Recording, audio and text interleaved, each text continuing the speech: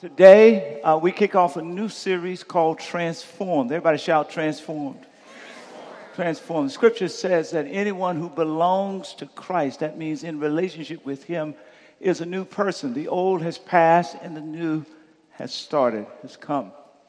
And we're going to be looking at over the course of the next 5 weeks, what does it mean? Here's the big idea that we argue that anyone who's in a living relationship with Jesus, amazing change will come to your life. And for the next 5 weeks, we're going to be looking at that in practical ways, working our way through the book of Acts, looking at various characters. And the first person we're going to look at is Peter this morning. But just before we read the passage, I just want to address what I know has to be on some of our minds. When we talk about knowing Jesus and being transformed, I'm sure immediately we have images of people who are the opposite for us. For example, you may be thinking at this very moment of the now former governor of Alabama, who is a Sunday school teacher and professed Christian, but who blew up a 48-year marriage in an affair. The opposite of what it means. You say, well, is that what it means? Or maybe you're thinking about some of the crusades that have crossed the landscape of history under the banner of Christianity, bringing brutality and blood and violence, the opposite. Or maybe you're thinking about somebody else in your life that you know personally who wears the name of a follower of Jesus, but when you look at the impact that they've had on your life, all you can think of is pain. And so for you, being a follower of Jesus and being transformed just doesn't really register. Well, let me just say to you that for every one of those examples, there are multitudes of other examples where Jesus has literally changed people's lives. Now, to be changed doesn't mean to become perfect. Doesn't mean to become flawless. But it means to have amazing change. So, for example, in 133 countries at this very moment, there are 5,000 women inspired by Mother Teresa in Missionaries of Charity. And they are caring for people who have HIV and leprosy and tuberculosis. They are running soup kitchens and mobile clinics. And it's not that they're doing that and they happen to be followers of Jesus. They're doing that because they're followers of Jesus. And you heard for yourself the Robinsons' testimony on the video, how when they came to NBCC, they established a living relationship with Jesus who not only changed their lives but saved their marriage. At the end of the day, the bottom line as relates to me, if it wasn't for Jesus, I wouldn't be here today. So tell somebody, He lives and He changes lives. Come on, let's celebrate that. Come on, that's good news. So they arrested him, Jesus that is, and led him to the high priest's home. Peter followed at a distance. Shout, he followed at a distance. The guards lit a fire in the middle of the courtyard and sat around it. Peter joined them there. A servant girl noticed him in the firelight and began staring at him. Finally, she said, "This man was one of Jesus' followers." But Peter denied it. "Woman," he said, "I don't even know the man." After a while, someone else looked at him and said, "You must be one of them." "No, man, I'm not," Peter retorted. But an hour later, someone else insisted, "This must be one of them because he's a Galilean too." But Peter said, "Man, I don't know what you talking about." And immediately, come on, somebody shout, "I don't know what you're talking about." And immediately, while he was still speaking, the rooster crowed. At that moment, the Lord turned and looked at Peter. Suddenly, the Lord's words flashed through Peter's mind. "Before the rooster crows tomorrow morning, you will deny 3 times that you even know me." Peter left the courtyard, weeping bitterly. Can you say weeping bitterly? God bless. Please be seated. Lord, work a miracle in all of our lives as we listen today. In Jesus' name, amen. You know, as I think about this passage, a couple of things jump out at me. One of the first things that jump out at me is that it reminds us that Easter, Resurrection Sunday, begins right in the middle of a heartbreak, right in the middle of a horror that will turn into just outrageous tragedy and trauma. It begins with these words. So they, the religious authorities, arrested him, Jesus that is, and led him to the home of the high priest, which started Jesus' journey towards crucifixion. A horrendous, traumatic experience for those who knew Jesus. I mean, at the end of the day, all he had done was feed the hungry and heal the sick, touched and blessed and loved the marginalized. And here he was about to be crucified in a brutal death, unfairly. Horror and trauma. And I like that because some of you have come here today with your own trauma, with your own broken heart. I'm reminded, during this last 40 days, my family and I, along with many of the folk from NBCC, we've been participating in a fast. And I have to say, I'm so happy that the day is over. I got some banana pudding waiting on me. But I made 2 exceptions during this fast because we gave up TV and gave up carbs and all this kind of stuff. But I made 2 exceptions. Tell somebody 2 exceptions. One was the Warriors. As a matter of fact, I'm doing just what some of y'all doing. I'm taping them right now. The playoff is going on. Can't give them the Warriors. And the second is that I made an exception for lunch, for sandwiches, so that I could still go to McDonald's and get my biscuit, egg, and bacon McMuffin sausage. So the other day, I went to McDonald's right down the street from my house. I went in and get me a sausage McMuffin. I just wanted to get in and get my McMuffin and some orange juice and get out. The woman behind the counter, when she rung up my stuff, I paid for it. And I must have said, I don't know, maybe I said, God bless you, or something like that. But something triggered her. And she started pouring out to me. She said, yeah, you know, my mom died a few months ago. And she just told me a little bit about the death. And she said, you know, and I told my sister that I was going to go to church with her this weekend on Easter. She said, I need to be in church on Easter. Well, 2 thoughts came to my mind. First of all, I was like, am I wearing a sign that says pastor? Or because it's like, why is he talking to me? The second thought that came to my mind, however, was that I was reminded how so many people with heartbreak, who've lost loved ones, they're showing up in gatherings just like this all over the place, breathing and hoping for some hope. And you know, Resurrection Sunday, Jesus getting up from the dead, that is a pronouncement of hope for everyone that's lost someone. He reminds us that the day will come when death will be swallowed up and death will die and life will live. That's the good news that we have in Jesus Christ. There's hope. All right, now what I want you to do is turn to the person next to you and find out their name, because you let them know I'm going to be talking to you for the rest of this time, so I just want to know your name. Come on, find out. Tell them your name. Find out the name. Do it to the right, to the left.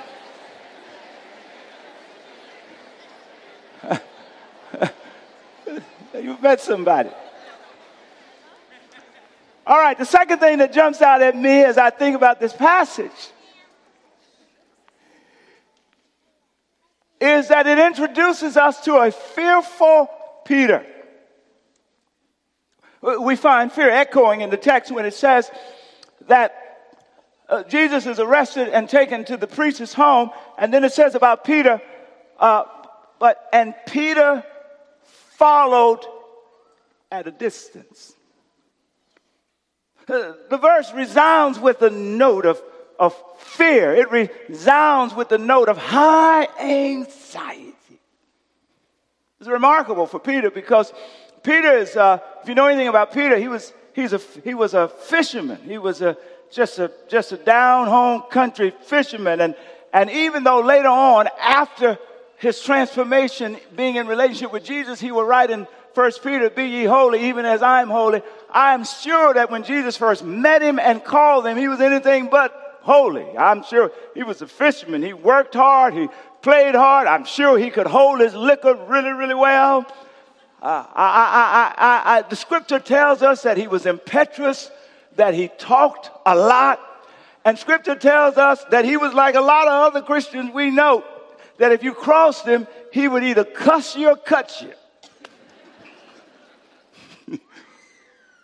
And yet in this passage, he's following from a distance because he's afraid, anxious.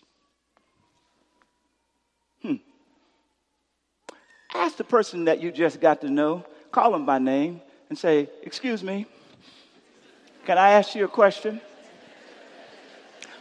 What's your unseen fear? All right, go to the other person that you didn't talk to, but you now know their name, and say, excuse me, I have a question for you. What's your unseen anxiety?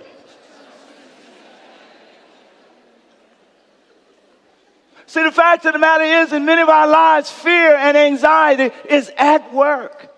And if you're not careful, sometimes it's subtle, sometimes it's dramatic. Fear or anxiety has the capacity to actually destroy our dreams.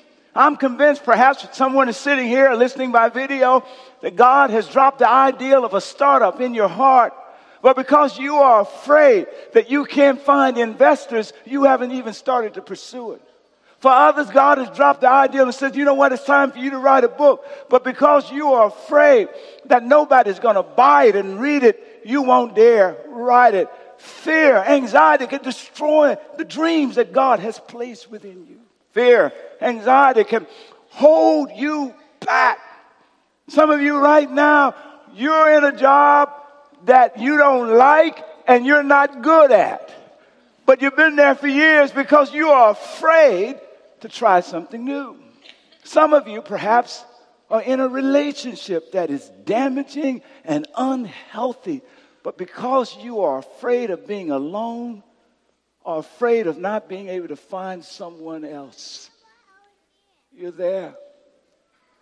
Some of you have to come to terms with the fact that your anxiety is keeping you from becoming your best you. You heard Mr. Robertson in the video. He said that when his wife, Denise, was happy with him, he was up. When she was not, he was down because he had low self-esteem. Translation, Mr. Robertson feared that he was not good enough. How many of you are haunted with the fear, as quietly as it kept, with the anxiety? You're not good enough. And what's remarkable about this passage is that the next several verses show us the impact of fear on Peter's life. In verse 54, we read that he follows at a distance, and he follows Jesus at a distance. And by the way, I should just say this, that because of fear and anxiety around what other people will think about you, some of you are following Jesus even now at you're a secret Christian. You don't want nobody to know. Because you know some crazy Christians, you don't want to be associated with them. Shout at a distance. In verse 56, 57, you read that the servant girl recognizes Peter and says, this is one of his followers. And Peter immediately, out of fear, denies it and says, I don't know anything about him. The next verse, somebody else recognizes and says, you must be one. He says, no, man, I'm not. The next verse, somebody else recognized and says, man, you've got to be one. You're one of the Galileans. And they probably heard him speak, and they could determine that from his speech. And Peter said, look, man, I don't even know what you're talking about. And here we find Peter lying and betraying and hiding and denying, not because he's of poor character, but because he's highly anxious. He's totally afraid. I might add that he's totally afraid for good reason. Most of the fears that are hidden in our lives are connected to some trauma in our histories. And right now, Peter's fear is connected to the trauma of his teacher, of the Lord, the trauma of perhaps his best friend Jesus, headed towards crucifixion. I know a little bit about this fear. Actually, to tell you the truth, I know a lot about this notion of fear. Several weeks ago, I was invited to go back to my home state, Louisiana, to speak at a keynote conference that was sponsored by an agency of the Education Board called Families Helping Families. Out of 9 parishes, because in Louisiana they don't have counties, they have parishes, they brought together educators and parents and service providers that work with special needs kids.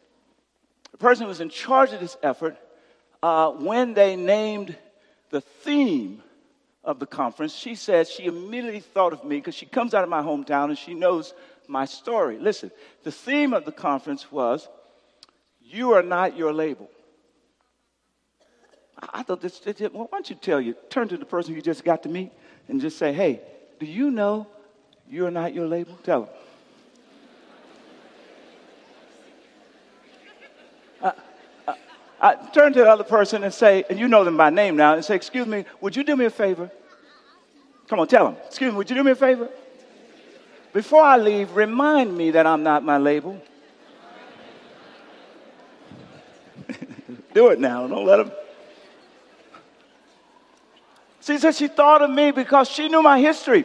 When I was in Coshada, some of you know the story because I've told it multiple times.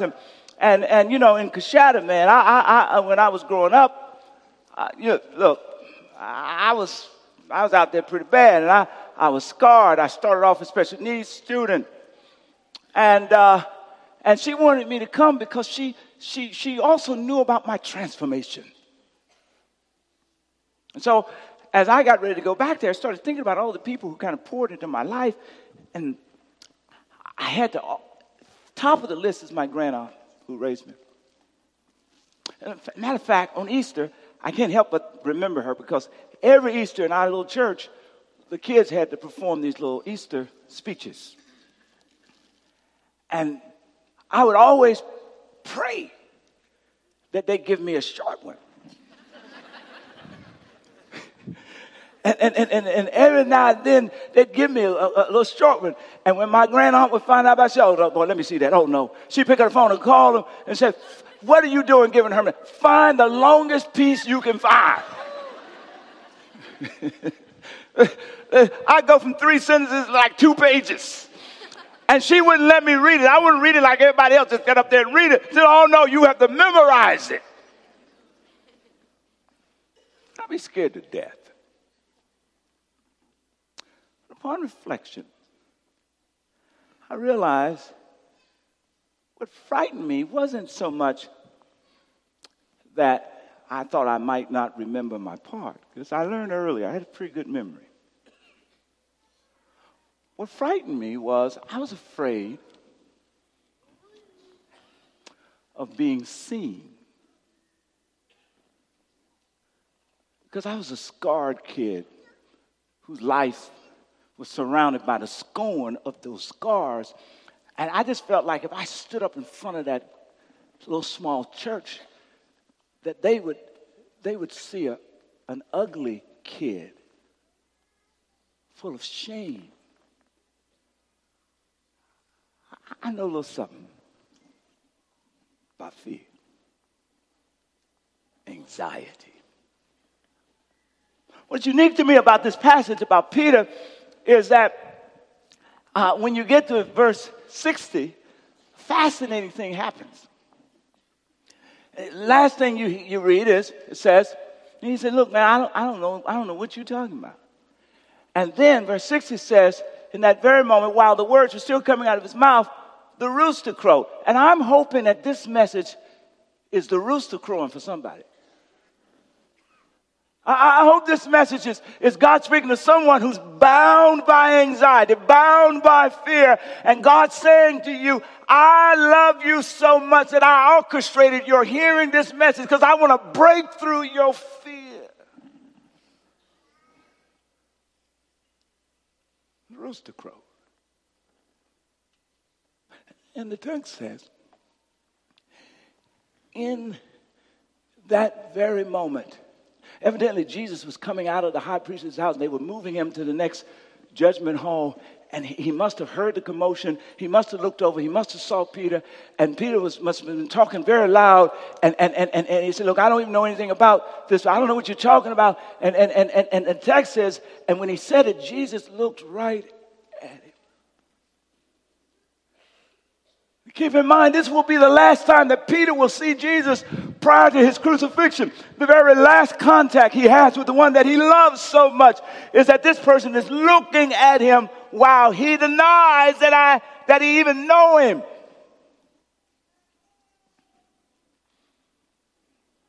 And then the text says, this is what I find fascinating. It says, and at that moment, the words of Jesus flashes in Peter's mind. If you want the context for that, just scoot back up to verses 33 and 34, and Jesus will have already told Peter, says, look, Peter, the enemy, Satan is going to attack you. He wants to sift you and all the disciples. But you know what? You're going to survive it because I've been praying hard for you. And when you repent and turn around, help your brothers to get back. And then Peter says this in verse 33, listen, Lord, I'm willing to go to prison with you. He says, as a matter of fact, I'll even die for you. And he meant it at that moment, but he just didn't know what it was going to be like to be in the grip of fear, the fear of his life. And so the rooster crowed, and he remembered that Jesus said, hey, let me tell you something. Before the rooster crows tomorrow, you will deny 3 times that you even know me. And the passage there in verse 62 says, and Peter left the courtyard weeping bitterly. Say that with me. Say weeping bitterly. The weeping bitterly tells us that Peter wasn't trying to be a hypocrite. The weeping bitterly tells us that Peter wasn't trying to be a person of unseemly character. The weeping bitterly tells us that Peter he meant well. He wanted to be his best self. But under the load of anxiety and fear, he did the unthinkable, weeping bitterly. I think in the space of weeping bitterly, this gets us to this next point, which is that oftentimes our public titles and our private labels amplifies the power of fear in our lives. And I think that inside of that weeping bitterly, that Peter ended up dealing with his public title versus his private label. Let me tell you, your public title is what people think of you. Your private label is what you think of yourself. All of us here have labels, right? Some of you wear the label of mom or dad. Some of you wear the label of doctor or lawyer or engineer. Some of you wear the label of the eldest child or the eldest sibling, and there's responsibility that comes with that. Some of you wear the label of professor or CEO or teacher or pastor or Christian. But the reality is, for many of us, we realize that those public labels, shout public labels, those public labels are tied to roles. And the truth be told, when it's all quiet and we really will be honest, we would admit that that's how it feels often. We feel like we're just playing a role. Because our private labels, what we think of ourselves, is radically different than the picture we show to the world captured in our public label. I remember, listen, when I gave my speech to the keynote address, I had to tell my story to these educators and parents who were looking for some encouragement. So I told the story about how I used to be prior to transformation. And look, I told them, I said, look, I thought I was ugly, so I acted ugly. I thought I was stupid, so I acted stupid. I thought I wasn't special, so I acted as one who had no significance. And listen, I was a classroom disruptor. I was a teacher's worst nightmare. Matter of fact, I ran into one of my former teachers 3 years ago. He's a preacher now. We were going up in the pulpit together. He said, Hurmon Hamilton. He said, that's you? I said, yeah. He said, I'm still having nightmares about when you were in my class. Listen, I was the kind of student that make a teacher pull her hair out, go buy a wig, tear that up. I'm bad. Disruptive. I'm talking up in class. Everybody's well, I'm talking in class. To me. Crazy. One of the time, I've got a god sister who I love dearly. Her name is Charlene Douglas. And her and her husband and girls, they have a place for me when I go home. They got a whole room, bedroom. I got clothes there and everything. That's my space. But when we were growing up, especially in middle school, I despised Charlie. I call her Charlie. I'm going to tell you why.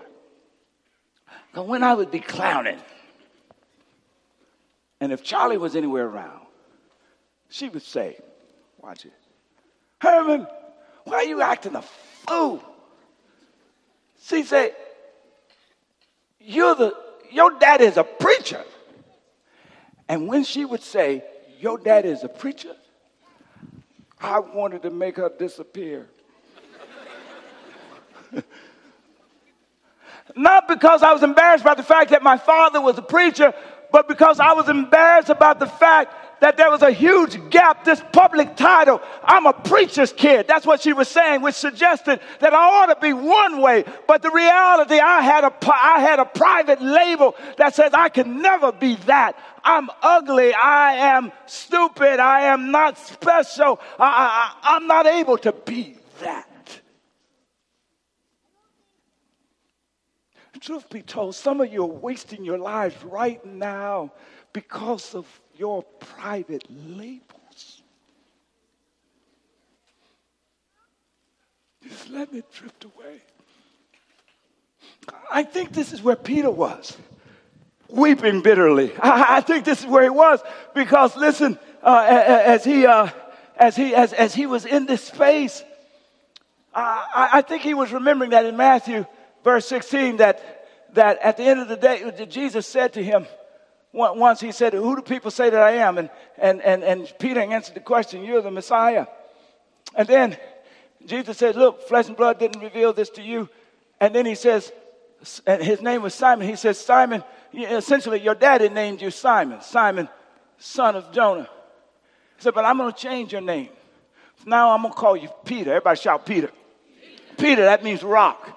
So whenever anybody called Peter, they actually were saying rock. Hey, rock, which way do we go? Hey, rock, what did Jesus say? Hey, rock. And I believe when he was weeping bitterly, I think what Peter was doing at the end of the day, he was thinking about his public label, follower of Jesus, thinking about his public label, leader of the followers of Jesus, thinking about his public label, rock.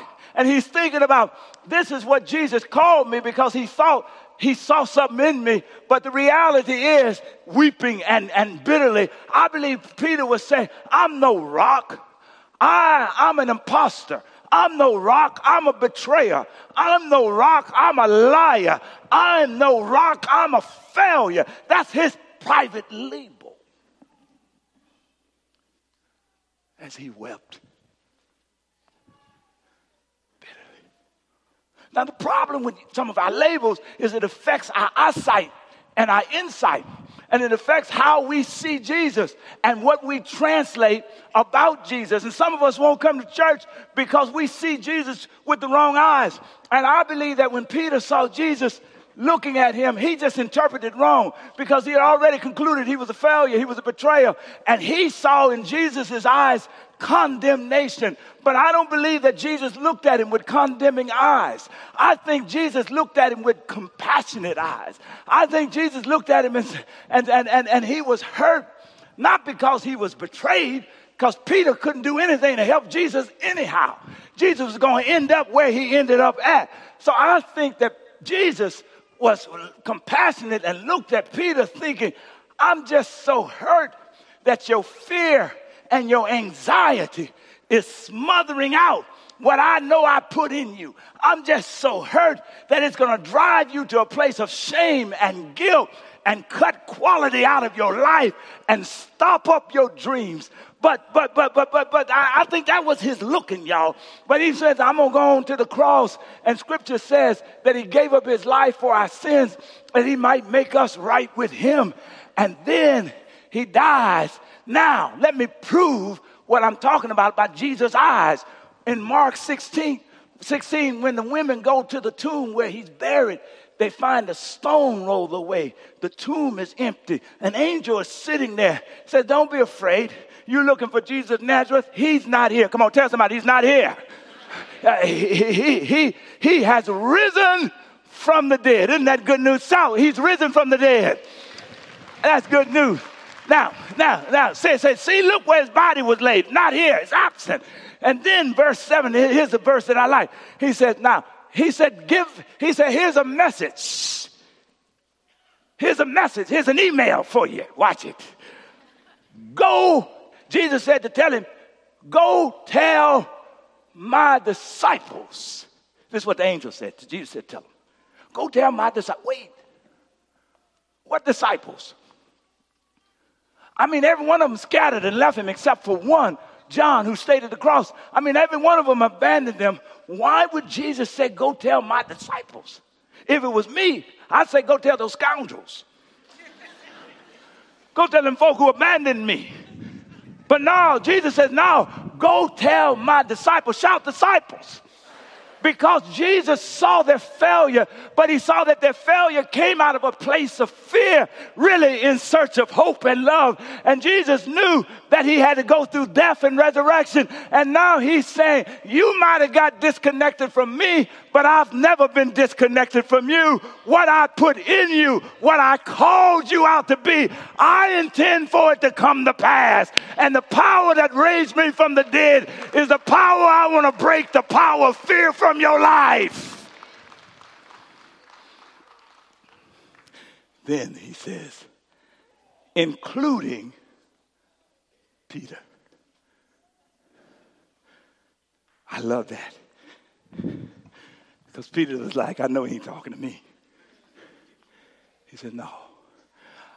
I named you Rock because I saw what was in you. And if you work with me, when it's all over, you'll be what I already said you'd be. And then the verse says, and tell him that he's gone up ahead of them. So let me wrap this up here real quick. Everybody say, he went ahead. He went ahead. So 3 things you got to do in order to overcome your fear, push past your fear. First thing you have to do to push past your fear is that you got to name it. You got to be able to say, I'm afraid of, I'm anxious about, right? Second thing you got to do is be able to see it. In other words, see what God has for you that you can't allow your anxiety and fear to keep you away from. And then the third one, you've got to face it. That means you've got to be willing. See, there can be no courage without fear. The definition of courage is acting in the face of fear. Be willing to step towards it. Now, I went to Coshada. I told you when I gave that speech that Sunday when it was over, I got some pictures I want to show you. I took my other god sister, Tammy, who took me back to the school that I graduated from, and put that picture up there.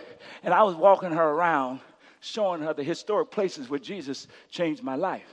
And I went right here. I was looking pretty good there, wasn't I? Anyway, I was looking right there. And I was pointing to the fact that that was the place where a little girl that I had a little crush on used me to get her boyfriend jealous. And the fight broke out, and he hit me, and I hit the ground. I'm pointing to it right there where I hit the ground. And I got up, they walked away hand in hand. But sometimes God needs you to hit the ground in order to open up your mind. Come on. And so the next picture, I took her around and I showed her, I'm pointing to the bathroom that I went into. And it was in that bathroom where the first thing I did, I named my fear. I said, God, I know I feel like I'm ugly and this and that, but if I flunk out of school, my grand aunt and uncle will be devastated in their 60s and 70s. I need a miracle. It dawns on me that when I started to pray to Jesus in the boys' bathroom, it meant that I believed that he had gotten up from the dead. It meant that I believed that he was alive. And don't ask me the metaphysical question about where he is or where he was. I didn't have his cell phone. As a matter of fact, cell phones didn't even exist back then. But, come on now, I believed he was in listening distance wherever he was. And I thought he knew my name. Come on now. And so I said, Jesus, here's what I want. They say, if you have faith the size of a mustard seed, you'll move mountains. I said, I don't need you to move the mountains. Shout, see it. I said, I need you to open some doors. I said, 3 things I want. I want to be on the stage with honor students. I want to graduate and go to college. I want my grand aunt to know that she hadn't wasted her life. Shout, you got to see it. Sit. And the reason why I was singing was because Jesus had gone ahead of me. Come on now. And he had dropped this in my mind. I didn't realize it. And then when I got out of there, they transferred me. The next thing, the teacher transferred me because Jesus had gone ahead of me from one class to another. And that teacher, Miss Gafford, caught me in the hallway, caught me in my collar and said, if you come in this class acting a fool, I'll kill you. Do you understand? Tell somebody Jesus went ahead of him. Come on now. And then when I got into the class, I was going to say something funny. But because Jesus had gone ahead of me, y'all, out of my mouth came the right answer. And then she said, hey, if you go home and study and stop acting a fool, you could be somebody. That was the voice of God speaking out of that woman. And then I went home because God had gone ahead of me. Y'all ain't listening. And I started crying to get through my work. And before it was over, it turns out I had a knack for history. Why? Because Jesus had gone ahead of me. Come on now. And at the end of the semester, top 5. At the end of the year, first in the region. Next year, first in the state. Next year, first in the nation. Graduation, standing on the stage with the honor students. Come on now. Tears coming down my grand aunt's face. Why? Because Jesus went ahead of me. Come on now. Shout transformation. So I'm here today. Watch this. I wear the same scars, but I know I'm not ugly. I'm dressed in the beauty of my Lord. Come on now. I know I'm not stupid. His wisdom guides my steps, y'all. Come on now. I know I'm not a disruptor. I'm just a preacher of the good news that Jesus knows your name and he knows what he's put in you. So as we finish here, let me just tell you at the end of the day, and Jesus said to tell you, you're not ugly either. I don't care who told you. And you're not stupid either. And you're not a failure. And if you would dare to believe that the one who got up from the dead has gone ahead of you, go write that book. He'll give you the power. Go do that new startup. He'll give you the power. Go say yes to that marriage that you've been running from. He'll give you the power. Go adopt those kids you've been thinking about. He'll give you the power because greater are you in him than any that's in the world. Shout transformation.